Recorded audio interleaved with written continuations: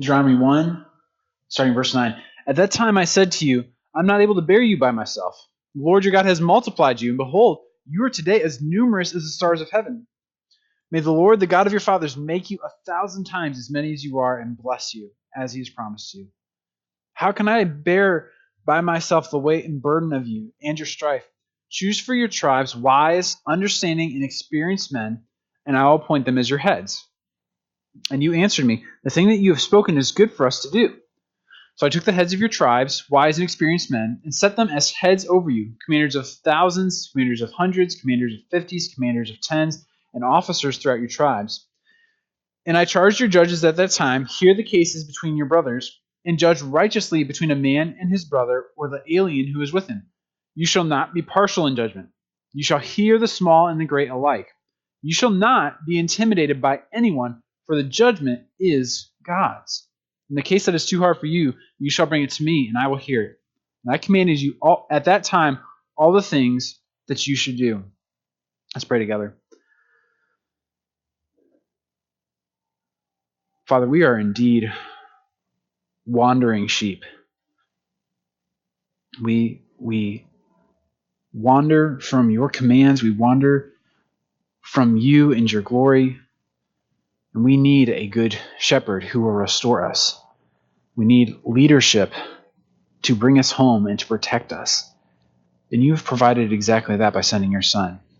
So I pray that as we consider your word, as we consider the necessity of leadership, the necessity that men would lead and care for your people, I pray that you would help us to see Christ clearly through this, and that your Spirit would make us like him, that we would faithfully obey your word, that we would faithfully care for those around us as men, and that all of us, man, woman, and child, would come under our Lord in full faith and obedience, that you might be honored and praised in all that we do and think and say.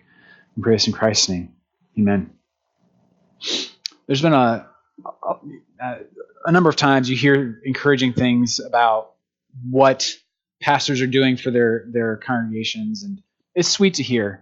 A few weeks ago, the ladies had their brunch, and during our sharing time, I think it was Miss Barb was sharing about how they had a time to share what they were thankful for. And one of the things they shared was their thankfulness for the male leadership in this church.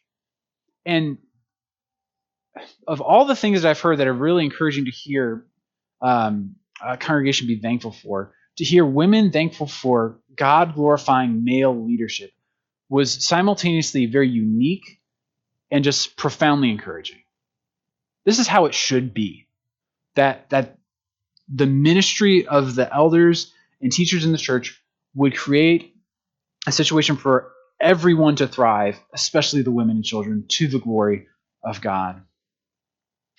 And so what we're seeing in that, and what we should be seeing, is that masculinity is a good thing, biblically defined. Masculinity, in Ezekiel 34 was really helpful in illustrating this. Masculinity, understood in a biblical sense, is not the shepherd, the man, the leader, feeding himself. It is him providing for. It is him protecting those under his care. And it's very interesting. That imagery in Ezekiel 34 is building off the garden. Adam was supposed to work. He was supposed to provide. He was supposed to keep. He was supposed to protect. He was supposed to do these things so that his bride and his children would thrive. So proper masculinity, biblically defined, is anything but toxic. It is the sort of thing that allows there to be blessing in the world. And so when we're talking about masculinity, I'm just going to assume biblical before that word. I'm just going to continue to use the word throughout. So when you hear me say masculinity, I'm assuming biblical masculinity. Masculinity is something that ought to be championed. It should be encouraged. We should encourage men to act like men, because God has designed this world and commanded men to be the cornerstones of marriages, of families, of churches, of workplaces, so that through male leadership, God's glory would spread throughout the entirety of the earth. God has called men to yes, provide bread, to provide substance to feed those under their care. And that includes as well, not just physical bread, but giving them the bread of life, leading them to Christ, that they would not just have full tummies, but that they would be made full in Christ in Colossians 2 terms. Additionally, we need to protect those under our care. That is good and right. We need to protect the women and children God has entrusted to us. That even goes to the point of when we sometimes have to protect them from themselves and their sin.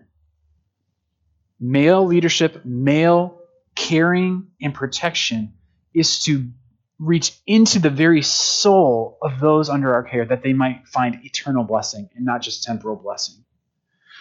So the Bible shows us these things. The Bible shows us what it means to be a godly man. And we see this come to its head in Christ. He is the fulfillment of Ezekiel 34. God said he was going to be the shepherd. And yet what else did he say? He said he was going to send a son of David to be shepherd. And how are those both fulfilled? The God-man has come. He has come. Love the songs, especially last verse of Hark the Herald Angels Sing. I don't know that I had heard it up until now. I feel kind of gypped. But that's it, isn't it? We need a better Adam who can crush the serpent and care for his bride and bring God's children home. That's what Christ has done. That is manliness. When we think of manliness, the first thing that should come into our minds is Jesus Christ.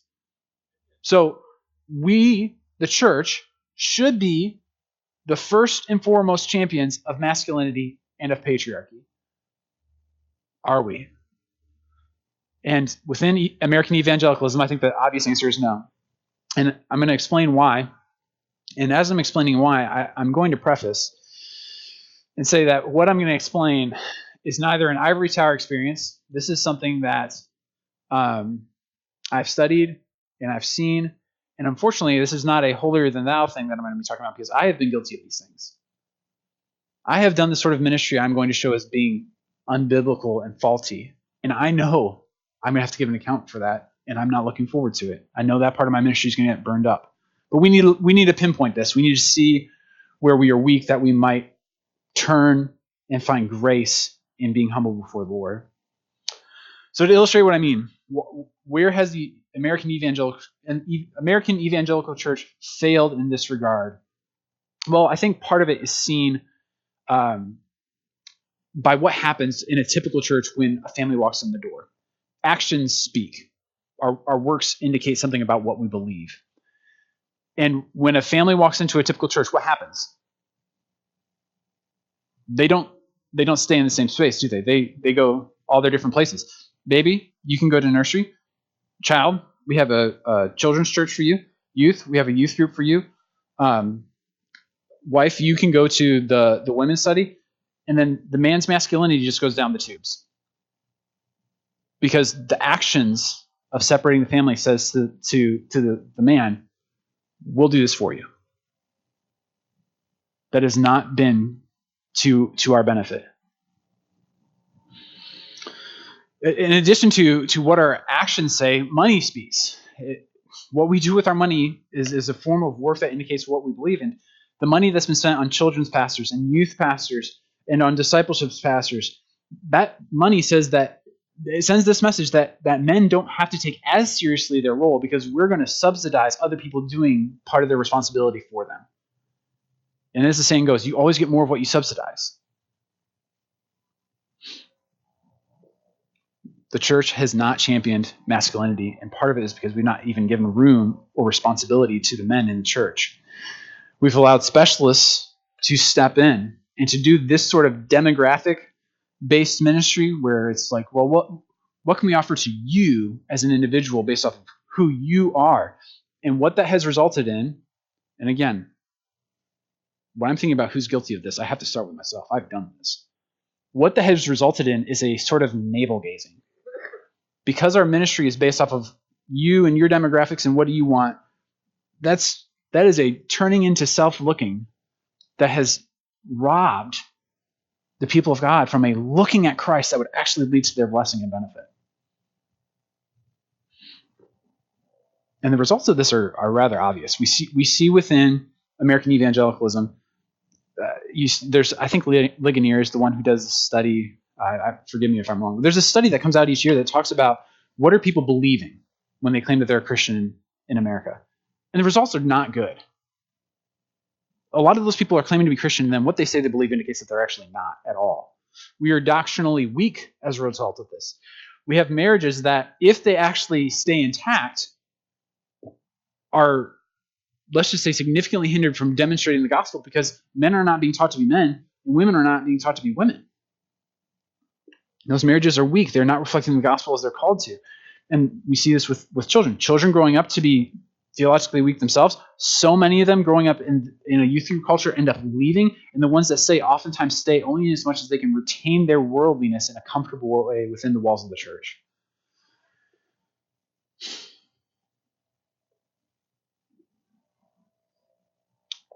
And what I've found in my experience in doing this sort of ministry myself, you know what you don't hear when you're doing that sort of ministry? You don't hear women say, I am thankful for the male leadership in my church. So obviously this text is going to come at us. It already is. But we need this. This is here to help us. And as we're going to see, this is a reminder of God's grace to provide what we need. So what we need men who act like men. We need men who will lead in their marriages, in their parenting, in their churches, in the workplace, and who not only lead in every area of life, but surrender in obedience to God in all that they do. Every area of life and in everything we do at every point in time must be surrendered to the God who reigns. And as churches, we need to champion such masculinity. We cannot be subsidizing abdication of responsibility for men. That has wreaked havoc, and we just cannot continue into it. So the main point, I finally made a short main point. God gives male leadership as a blessing to his people. God gives male leadership as a blessing to his people. And I think the context here really helps us. We're looking at Deuteronomy. This is, like we had mentioned, we'll see this really explicitly in Deuteronomy 29. This book is a covenant. It's a covenant to keep the covenant that God made at Sinai with some new added variables alongside it. So this is a covenant to keep the Sinai covenant for the second generation of Israelites who are entering into the land. So we have a new generation going into a new context, and so God is making a new covenant with them to obey his law, to obey the covenant that had been made at Sinai. And so the opening of Deuteronomy, we'll see this through the first few chapters here, is God recounting history for the Israelites. And it's recounting his history for a specific reason and way to impact them. We are seeing their profound unfaithfulness, and we'll continue to see that. And yet what we're going to see as well is God keeping covenant at every single point. We're going to see multiple covenant pieces of faithfulness, even just in this one short passage we're going to cover here in Deuteronomy 1. So I'm saying a lot of hard things here at the outset, but this is the hard things we're going to see here are couched in the grace of God that is put here at the beginning of Deuteronomy to show that it is the foundation for this covenant. It is God's grace and faithfulness upon which this rests. And so there's immense comfort to be found if we will humble ourselves before the word of God. So verse 9 says, At that time I said to you, I am not able to bear you by myself. The Lord your God has multiplied you, and behold, you are today as numerous as the stars of heaven. We'll come back to that word bear in just a verse or two here. We're going to unpack that. One thing I would want to point out here right off the bat in verses 9 and 10 says, The Lord your God has multiplied you. That's the same word from Genesis 1 for what God called Adam and Eve to do. God's doing what he said he would do, even in spite of the fall. He has multiplied Israel, fulfilling his promises in that covenant with Adam as it's been re-promised to Israel. He's been doing that just as he had promised to Abraham. And just as he promised to Abraham, behold, you are today as numerous as the stars of heaven. So right here off the bat, God's reminding them that what he had said in Genesis 1, what he had reaffirmed in Genesis 15, he's doing it. He is doing what he said. He is keeping his covenant and blessing his people because his grace, like I said, is the foundation for this covenant. His grace is the means by which we enter into a relationship with God. It does not hinge on us. It's by God's grace alone. So God is, in this first portion of Deuteronomy, we're seeing that God has fulfilled his promise to give Abraham a nation, multiple seed. He's made him a numerous people. And he's now preparing them to enter into the land that he had promised to Abraham, with the assumption that given that they have the seed, given that they have the land, the last part is that they would then be a blessing to all the peoples of the earth. So verse 11 says, "May the Lord, the God of your fathers, make you 1,000 times as many as you are and bless you, as he has promised you. How can I bear by myself the weight and burden of you in your strife?" And what's really interesting here is that Moses is saying, I'm not sufficient for the task of leading this people. And what's even more interesting, this word that we're seeing here, he's not able to bear them. I cannot bear you. That's the same word at the beginning of Exodus 19 that God used to describe how he bore the people out of Egypt and has brought them now into covenant with him at Sinai. So what Moses is hinting at here is that, one, we need a better Moses, and two, that Moses is going to have to be a Moses that can do what God can do. That Moses has come. Jesus Christ has come. He's the better Moses, and he is God who is able to bear us. And so I think we see a hint of this in Numbers 24. The king, we looked at this passage a couple weeks ago. The king that's promised in Numbers 24 is going to be coming out of Egypt. He's going to be reliving the life of Israel. And he's talked about as being a lion of a king. And God is described in other passages, I think even in Numbers, as being a lion himself. So the king's going to be God. And he's going to do what Israel could not do and bear Israel because they cannot bear themselves. And even their leader Moses can't bear them. God keeps his covenant. And we see that this has all come to fruition in Christ. We see that because of Christ, Moses is hoping here that they would be made 1,000 times as many as you are and bless you. He's hoping for a greater blessing for an even greater number of people. And Christ has brought that about. He has brought about the ultimate blessing. He is the one who, by his defeat of Satan, sin, and death, has brought us near to God and has brought that gospel to all the nations of the earth and is doing so even now. Greater blessing to even more people. What Moses is hoping for, Christ has brought through Jesus Christ. Or God has brought through Jesus Christ. So then Moses says, "Choose for your tribes wise, understanding, and experienced men, and I will appoint them as your heads." So in the immediate, Moses has a solution for his need for help with leadership. The fulfillment has not come yet, and so what he does is he calls the people to choose men who are demonstrating godliness to come and help him in this task of leadership. And it's interesting, the idea of how they're qualified, that they would be wise, understanding, and experienced. This is just in line with what we see in passages like 1 Timothy 3 and Titus 1.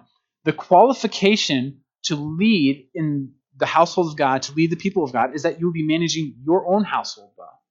That your own actions in the community would already be reflecting the glory of God. So it is that smaller faithfulness that leads to greater responsibility, which calls for greater faithfulness. So the men that Moses wants them to choose are the sorts of men who are exhibiting godliness. And so we're seeing here that throughout every point in redemptive history, God has called men to bless God's people, to lead God's people, and to care for them. And we see the early instances of this. Like if you want to look at the very earliest instance of this, you could look at Genesis 5. That Adam, I interpret Adam as responding in faith even after the fall, and then he has the son Seth. And in Genesis 5, you have this line that is faithful to God. They are led by their head, Adam. And so you see how male leadership, even from the beginning, is supposed to trickle down into generations and to bless those under its care. Certainly, not all of the fullness of what God had promised and intended came through the first Adam. But we see how the second Adam has come, and as we were discussing, has brought this great blessing. And this new Adam is so better that he doesn't actually need the additional leadership to help him out. And yet he does choose to call men to lead in families and in churches because he wants to display his glory through his image bearers. So it's not that he needs pastors. It's not that he needs men. It is his gracious and sovereign choice to display his glory in this way. We see the passages that Moses is alluding to here. There's kind of a mirror here between Exodus 18 and Numbers 11. Two instances where the people obviously need leadership. And what Moses is saying here, he's right. They were hard to lead. They were stubborn. They were hard of heart. And so I think these passages, this goes back to, I had made that chiasm to show that there's these mirrored things in the book of, or in the first 5 books of the Bible, in the Torah and the Pentateuch.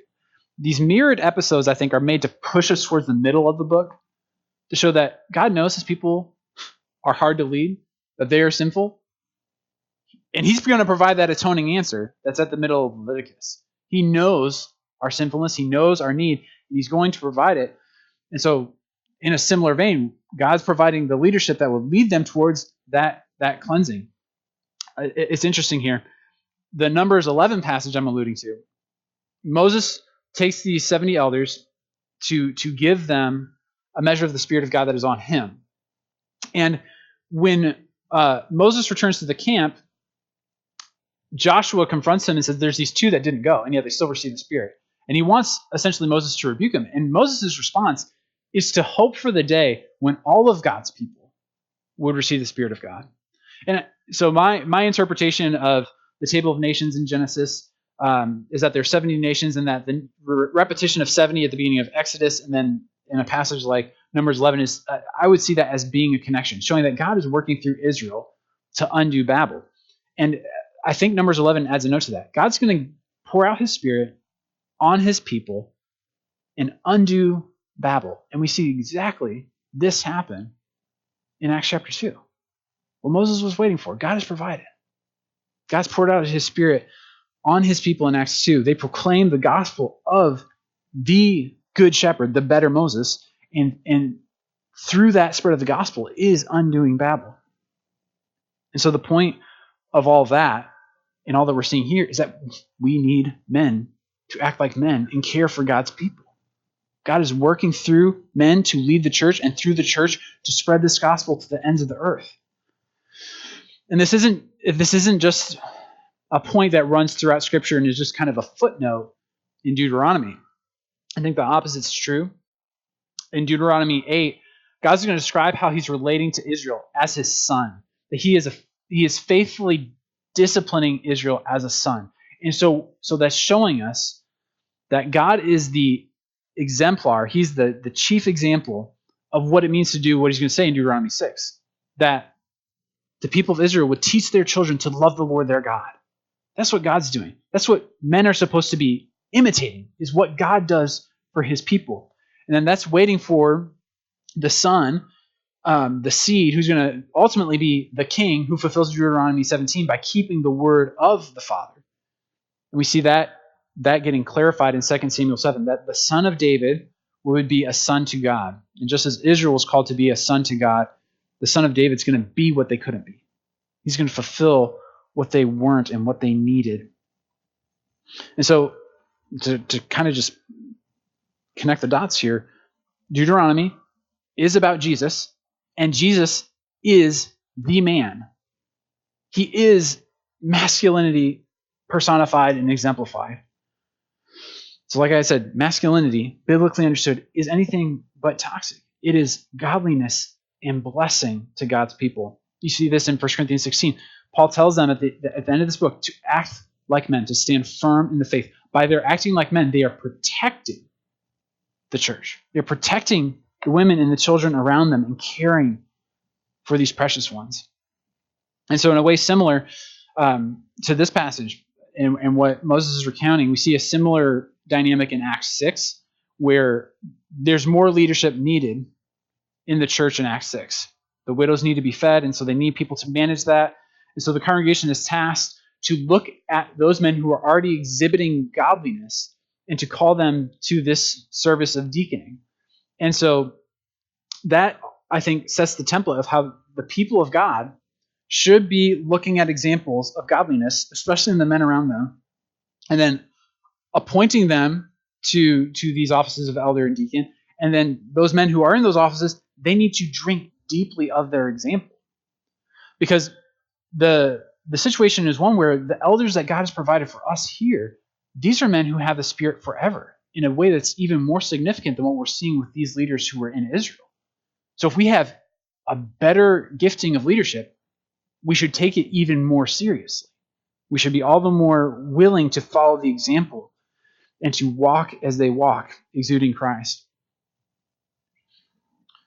So verse 14 says, "And you answered me, the thing that you have spoken is good for us to do. So I took the heads of your tribes, wise and experienced men, and set them as heads over you, commanders of thousands, commanders of hundreds, commanders of 50s, commanders of tens, and officers throughout your tribes. And I charged your judges at that time, hear the cases between your brothers, and judge righteously between a man and his brother, or the alien who is with him." And in this passage, the tasks that Moses is giving to these men, they're both judicial and civil, and they're also military. So it's an interesting dynamic. We saw this in Ezekiel 34. I talked about it from the beginning of Genesis. There's this dynamic of doing the work here, cultivating, properly judging, but then also, as is needed, marshaling the army to protect those under the care as well. The Founders podcast is called The Sword and the Trowel. So it's a shovel and a sword. You're supposed to dig and cultivate and work, and it's good. And then as necessary to take up the sword and to protect and to secure those under your care. And it seems as that these men that Moses is calling are to do that as well. And so like I was mentioning, the reason they're being called to this task is because they have demonstrated a faithfulness in already doing it. They are wise and understanding and experienced. They're already acting as men, and so they are being given a further task, a further expansion of their sphere of authority and responsibility. And so why that's really helpful for us, obviously, like I talked about, in the context of the church, we need to be looking to men setting this example in smaller areas and then considering how they might fulfill even greater responsibilities. But it's also just teaching us how to live a godly life, how to walk out godliness. And it goes back to what I had mentioned earlier, which is that we need to subject every area of our life to God in obedience. There's no sphere of life that we get to exempt from the lordship of Christ. It's all His. And at every moment, there's not like, well, I'm going to take 5 minutes each year to really just live for myself. No. The God of history calls all of those moments, all of those minutes, all of those seconds His. And so these men have been qualified in the small, which shows us that if we want to pursue godliness, we must subject every little area in every little moment to God in submission. We do not get to exempt the little parts because that is full rebellion.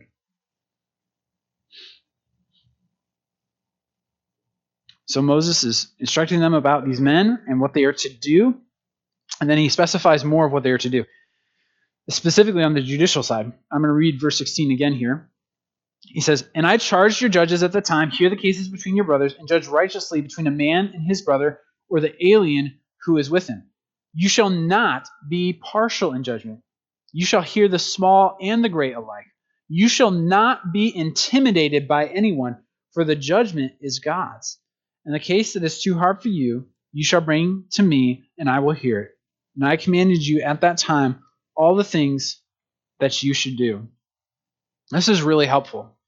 If we want to understand what justice is, as God defines it, we're seeing it. Justice is impartiality, equality before the law. If you'll flip over with me to Exodus 23, within the covenant at Sinai, Moses is restating some things here that were stated at greater length in Exodus 23, so I think it would help us. And we'll talk about this. There's a lot of definitions of justice that are thrown around nowadays that have very little to do with what God has said is justice. And God's the one who gets to define it. So we're going to look at Exodus 23 because this is one of the most helpful passages in defining justice. I'm going to point something out right off the bat. Verses 1 through 3 are going to look really similar to verses 6 through 8. And then verses 4 and 5 are going to look really similar to verse 9. So it's kind of like an A, B sort of structure, and I'll explain why that's important. So if you'll just bear with me, I'm going to hopefully make this clear. So you shall not spread a false report. You shall not join hands with a wicked man to be a malicious witness. You shall not fall in with the many to do evil, nor shall you bear witness in a lawsuit, siding with the many so as to pervert justice. Nor shall you be partial to a poor man in his lawsuit. So what God has just said is that we cannot just assume that because a bunch of people say an outcome should happen in court that they must be right. It is far better to stand with God than to stand with the many. So God's telling them, you don't just join with the many, you do what's right. And the impartiality goes all the way to not even being partial to the poor. He's saying when you're being impartial, it might even be hard on your conscience. You can't just say, because this person's poor, I must lean in to give them favor. No. He's saying we have to judge impartially. And if you see here, verse 4, if you meet your enemy's ox or his donkey going astray, you shall bring it back to him. If you see the donkey of one who hates you lying down under its burden, you shall refrain from leaving him with it. You shall rescue it with him. God's showing that when we are to do proper justice and evaluation, it doesn't even matter if it's our enemy. We should still treat them impartially and love them as image bearers. He's saying true justice is impartiality, even down to where it hurts. And then I think verse 6 is mirroring what we had seen in verse 1. You shall not pervert the justice due to your poor in his lawsuit. So he's saying it on the other side now. Just because someone's rich doesn't mean you just side with them. Keep far from a false charge and do not kill the innocent and righteous, for I will not acquit the wicked. It's helpful to remember that we might be tempted to render an unjust judgment in a situation, but there's going to be a final judgment. We won't be passing the final one, and whatever we do now is going to be evaluated by God, and we need to keep that in mind. And you shall take no bribe, for a bribe blinds the clear-sighted and subverts the cause of those who are in the right. You shall not oppress a sojourner. You know the heart of a sojourner, for you were sojourners in the land of Egypt. That's just like what he was saying with the enemy. Even the person that you might be least inclined to give justice to, you must give them justice. God is defining justice as equality before the law, impartiality before the law. If you'll turn back over to Deuteronomy 1 with me. What we're seeing here in God's word defining justice is not the social justice that is circulating in the air today. Social justice as it's defined today defines equity as an equality of outcome. They define equity, they define righteousness as equality of outcome. But that's neither logical nor biblical. And I'll start with the logical, and then we'll look at it biblically speaking. It's not logical. There's a fantastic book by a scholar named Thomas Sowell. He's not a Christian, but his book is super helpful. And he looks at a few different studies. One of the studies that was particularly interesting in it is he looked at sibling groups. And what he found, same household, same parents, everything. And what he found is that only children and firstborn children vastly outperformed, and consistently so, their siblings. The question is why? And it's because they get more individualized attention at a younger age because they're the first ones born. So he looked at another study to kind of bolster this notion. And this study looked at people who had the same IQs. You would expect people who have the same level of intelligence to essentially have the same level of outcomes. And that was not the case. Wide differences in outcome, same IQ. And what was one of the differentiating factors that he found? Family. Who raised them? What values were instilled in these people? And so what we see with these claims about social injustice, the studies that are done to examine these claims keep coming up with these similar results, which is that where there's bad outcomes, there's typically not dads. There aren't men leading and caring for these people. And all of God's people should have said amen. And yet the hypocrisy of the social justice movement is rather obvious. It's an obvious problem. We'll talk about why it should be so obvious from the scriptures. It should be an obvious problem. And it's obvious not just because of what the Bible says. We also see how it's an obvious problem because it's not just one ethnicity that's dealing with this problem. This is in so many different ethnicities within the United States. Fatherlessness is a rampant problem in our country. And the reason it won't be talked about is because the solution is rather obvious as well, which is that we need God the Father. We need the gospel of Jesus Christ. We need to embrace biblical patriarchy and come to the Father through the Son, and through that to find true wealth and restoration. But that is not part and parcel of what they are propagating, because the goal is not improvement with this social justice movement. The goal is destruction. Carl Trueman wrote a book recently talking about how what the social justice movement is essentially is just an anti-culture. It's not that it wants to build something better. It just wants to destroy the West. And do you know what substance is the sort of thing that just destroys? It's toxic. It's sin.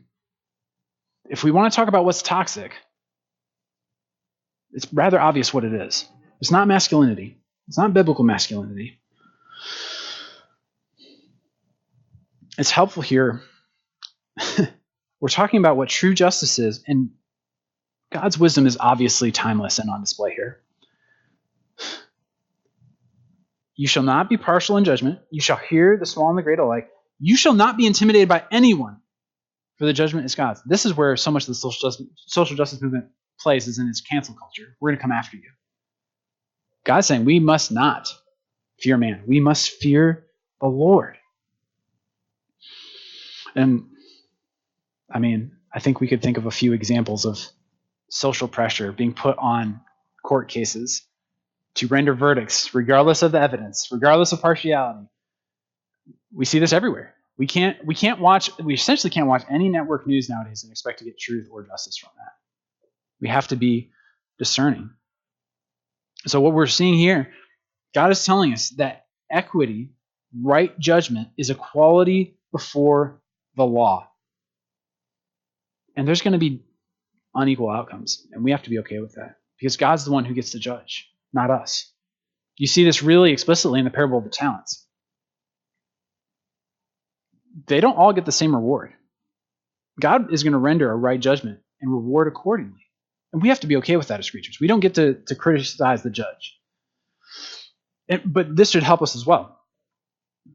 God does reward us for our faithfulness. You're faithfulness. You are saved by faith. You're saved by grace alone. I've said that already. I'll say it again. But you also have to keep in mind is that you will be rewarded greater or lesser depending on what you do in light of your faith. Every moment we have to surrender to Christ will be rewarded. And like I was mentioning with some of the things I have to reckon with that I've done in ministry as far as supporting models that I just don't think are biblical anymore, I'm not expecting a great reward from that. So we have to understand that because there's not equivalent rewarding for those who believe in Jesus, we should live wanting the reward.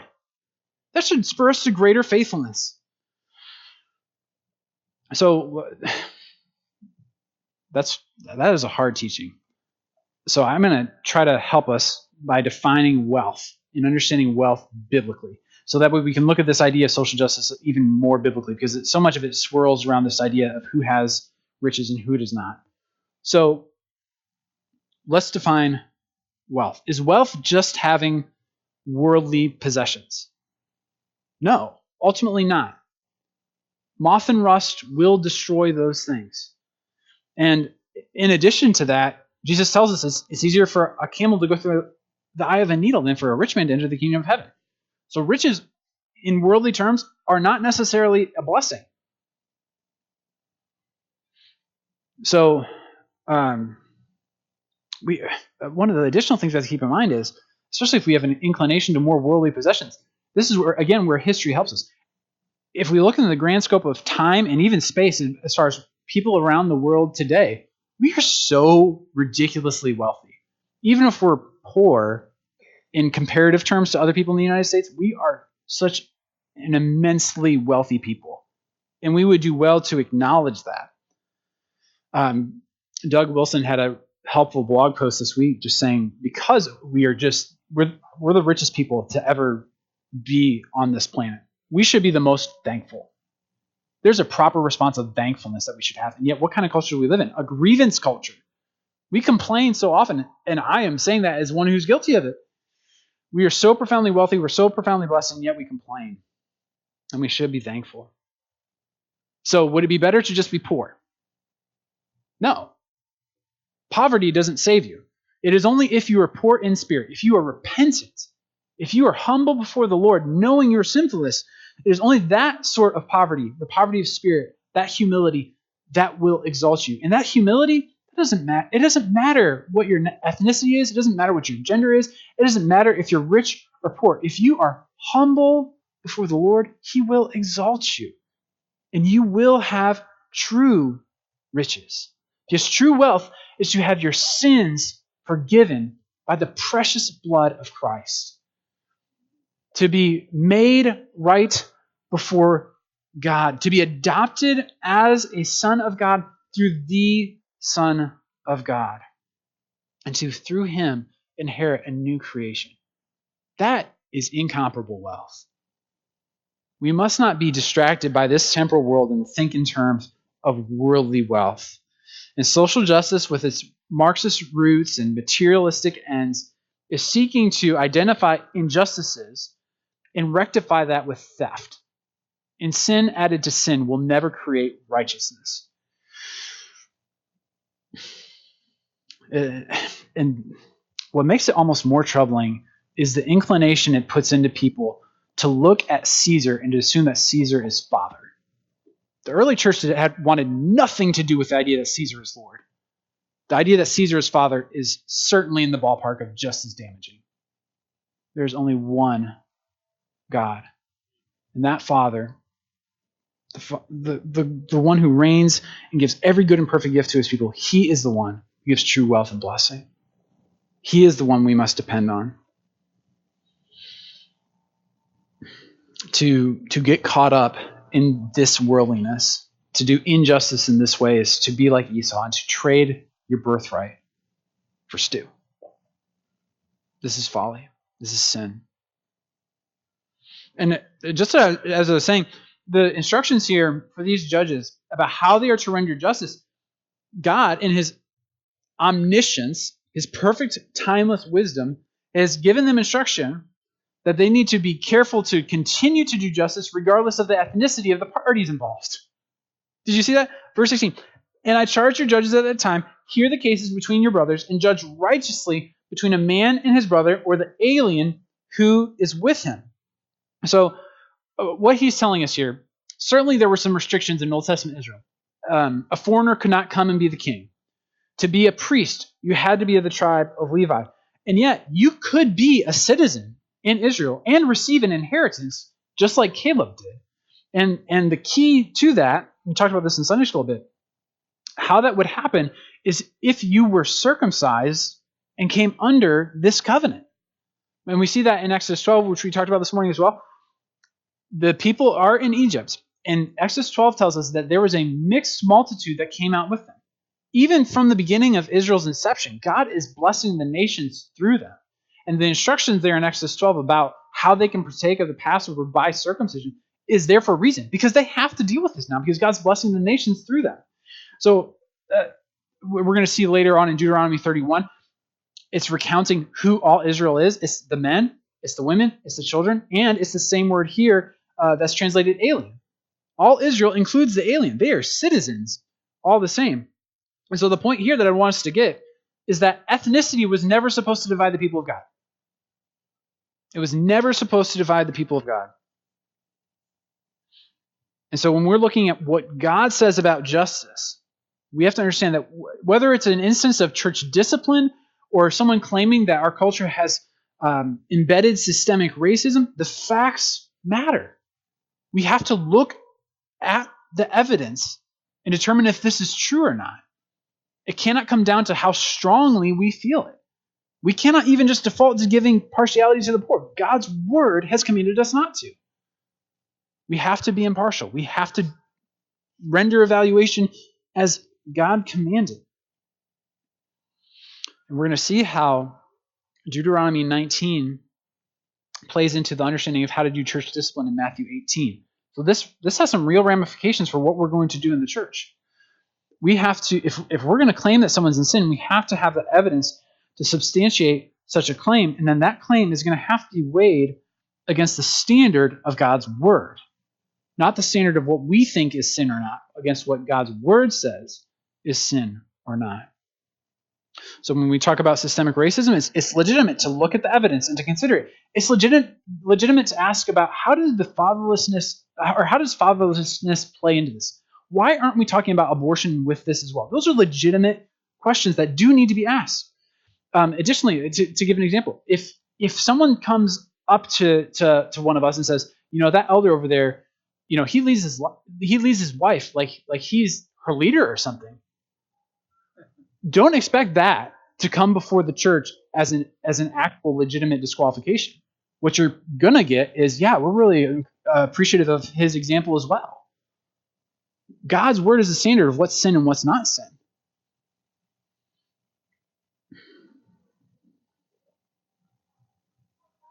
Churches have been, and so they are, and it has already happened, that churches are dying for fear of man and unwillingness to render judgment according to God's word. They are fearing man instead of fearing God. And I think the social justice issue has really both exposed and expedited some of that decay that has been happening. And I think part of that goes back to this unfaithfulness on the topic of masculinity. We've been scared to say the patriarchy word. If we're scared to affirm men as men, this is where we're going to go. We've seen it. So I'm grateful for where we are in our church, and I want us to abound all the more in that faithfulness to what God calls men to be and what God calls women to be, so that we will be blessed.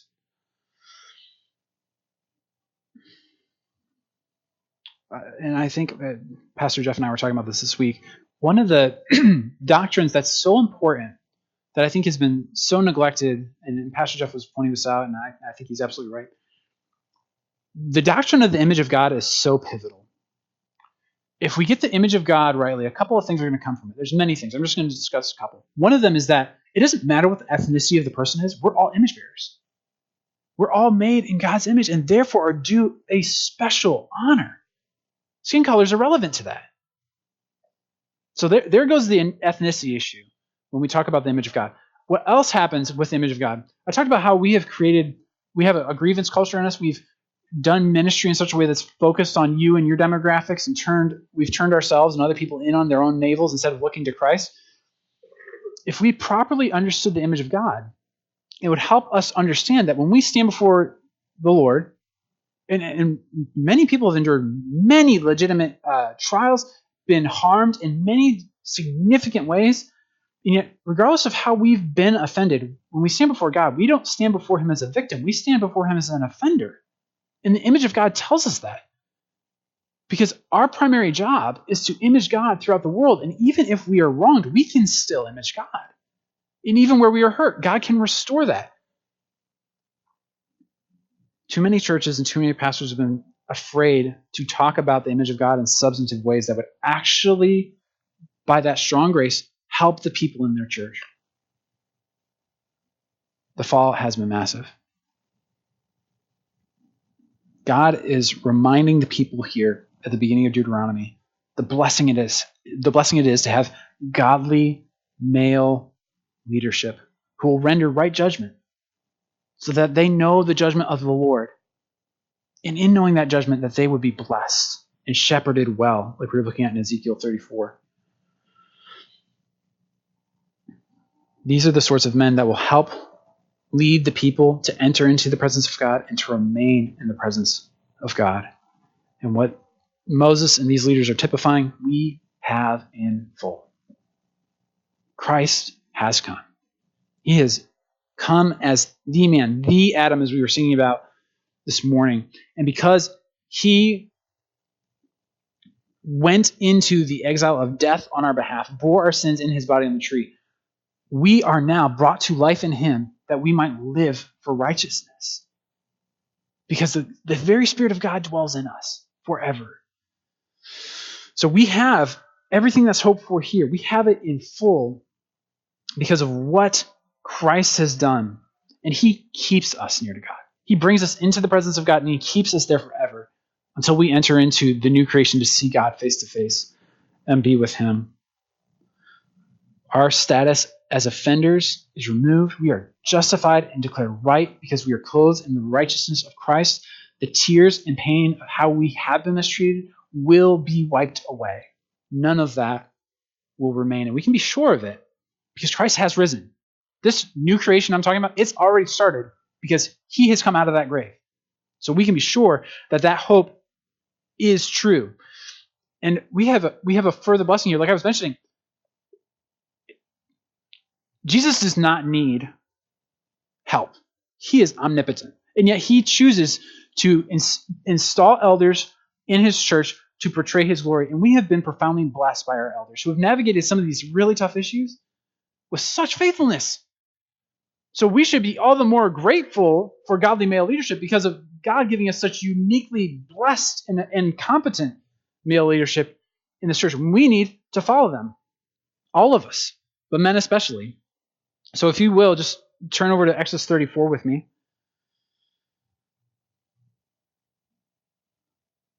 There's discussion about, this is going to be an important passage. That's not up for discussion. How important this passage is something to discuss. The pastor who I learned hermeneutics from mainly, he wrote an entire book arguing that this passage is perhaps the most important passage in all of Scripture because God is disclosing who he is in such a unique way to Moses. So this is what the Lord says in Exodus 34, verse 6. The Lord passed before him, that's Moses, and proclaimed, the Lord, a God merciful and gracious, slow to anger, and abounding in steadfast love and faithfulness, keeping steadfast love for thousands, forgiving iniquity and transgression and sin, but who will by no means clear the guilty, visiting the iniquity of the fathers on the children and the children's children to the third and the fourth generation. Something that is so pivotal for us to understand, especially as men, is that regardless of whether we want to be the leader or not, what God is saying and what God has done in creation, what he has designed, we are going to have the predominant impact on those under us spiritually, whether we want to or not. He just said, if we are faithful, he will bless that faithfulness to generations. He's also said that if we are not, it will also be visited on the generations.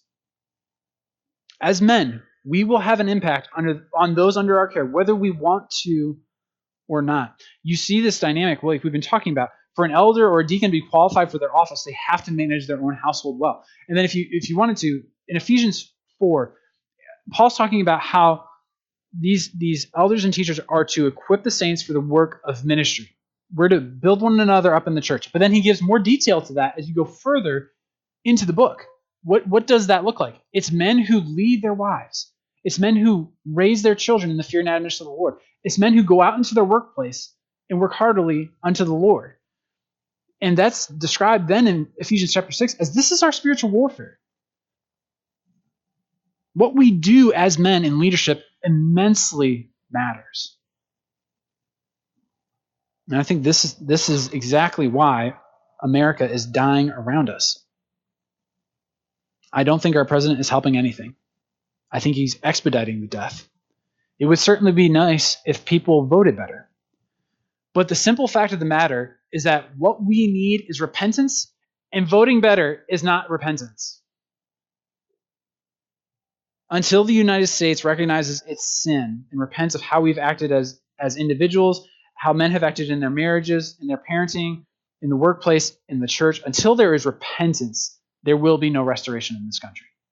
There might be a slower decay, but there will still be death nonetheless. So the question that is placed at our feet, for all of us, but men especially, are we quick to repent? And for men, perhaps the more pressing question for us is, if someone were to ask your wife and your children where they've learned how to repent, would we be the answer? We're going to see more in Deuteronomy about this dynamic of men needing to teach their children. And we talked about the dynamic of protecting those under our care. not just from intruders, but from their own sin and from our sin as well. If we have not taught our families how to repent, we have done them an immense disservice.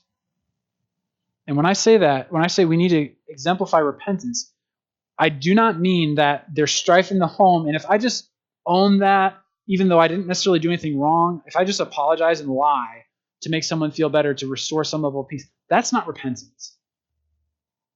I think we've been often taught that you just apologize and it'll just make everyone happy and you'll be fine. No, that's not God's standard. That's actually partiality. That's going to harm your family. What I'm saying is we need to look at the standard of God's word and look at where we have failed. And before God and those affected by our sin, usually starting with our wife and our children, we need to own that and apologize and ask forgiveness and lead the sort of prayer that does that sort of repenting. And I think this is a weak area, so I'm hoping to pinpoint it so that way we can really grow together in this. I think in God's providence, we've had instances where I've had to repent from the pulpit. Jeff had an instance of repenting from the pulpit. And then we had a brother who was visiting from out of state on his way back home, and he had been a believer for some decades, I think.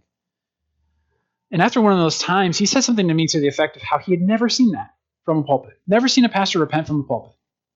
Decades of being a believer.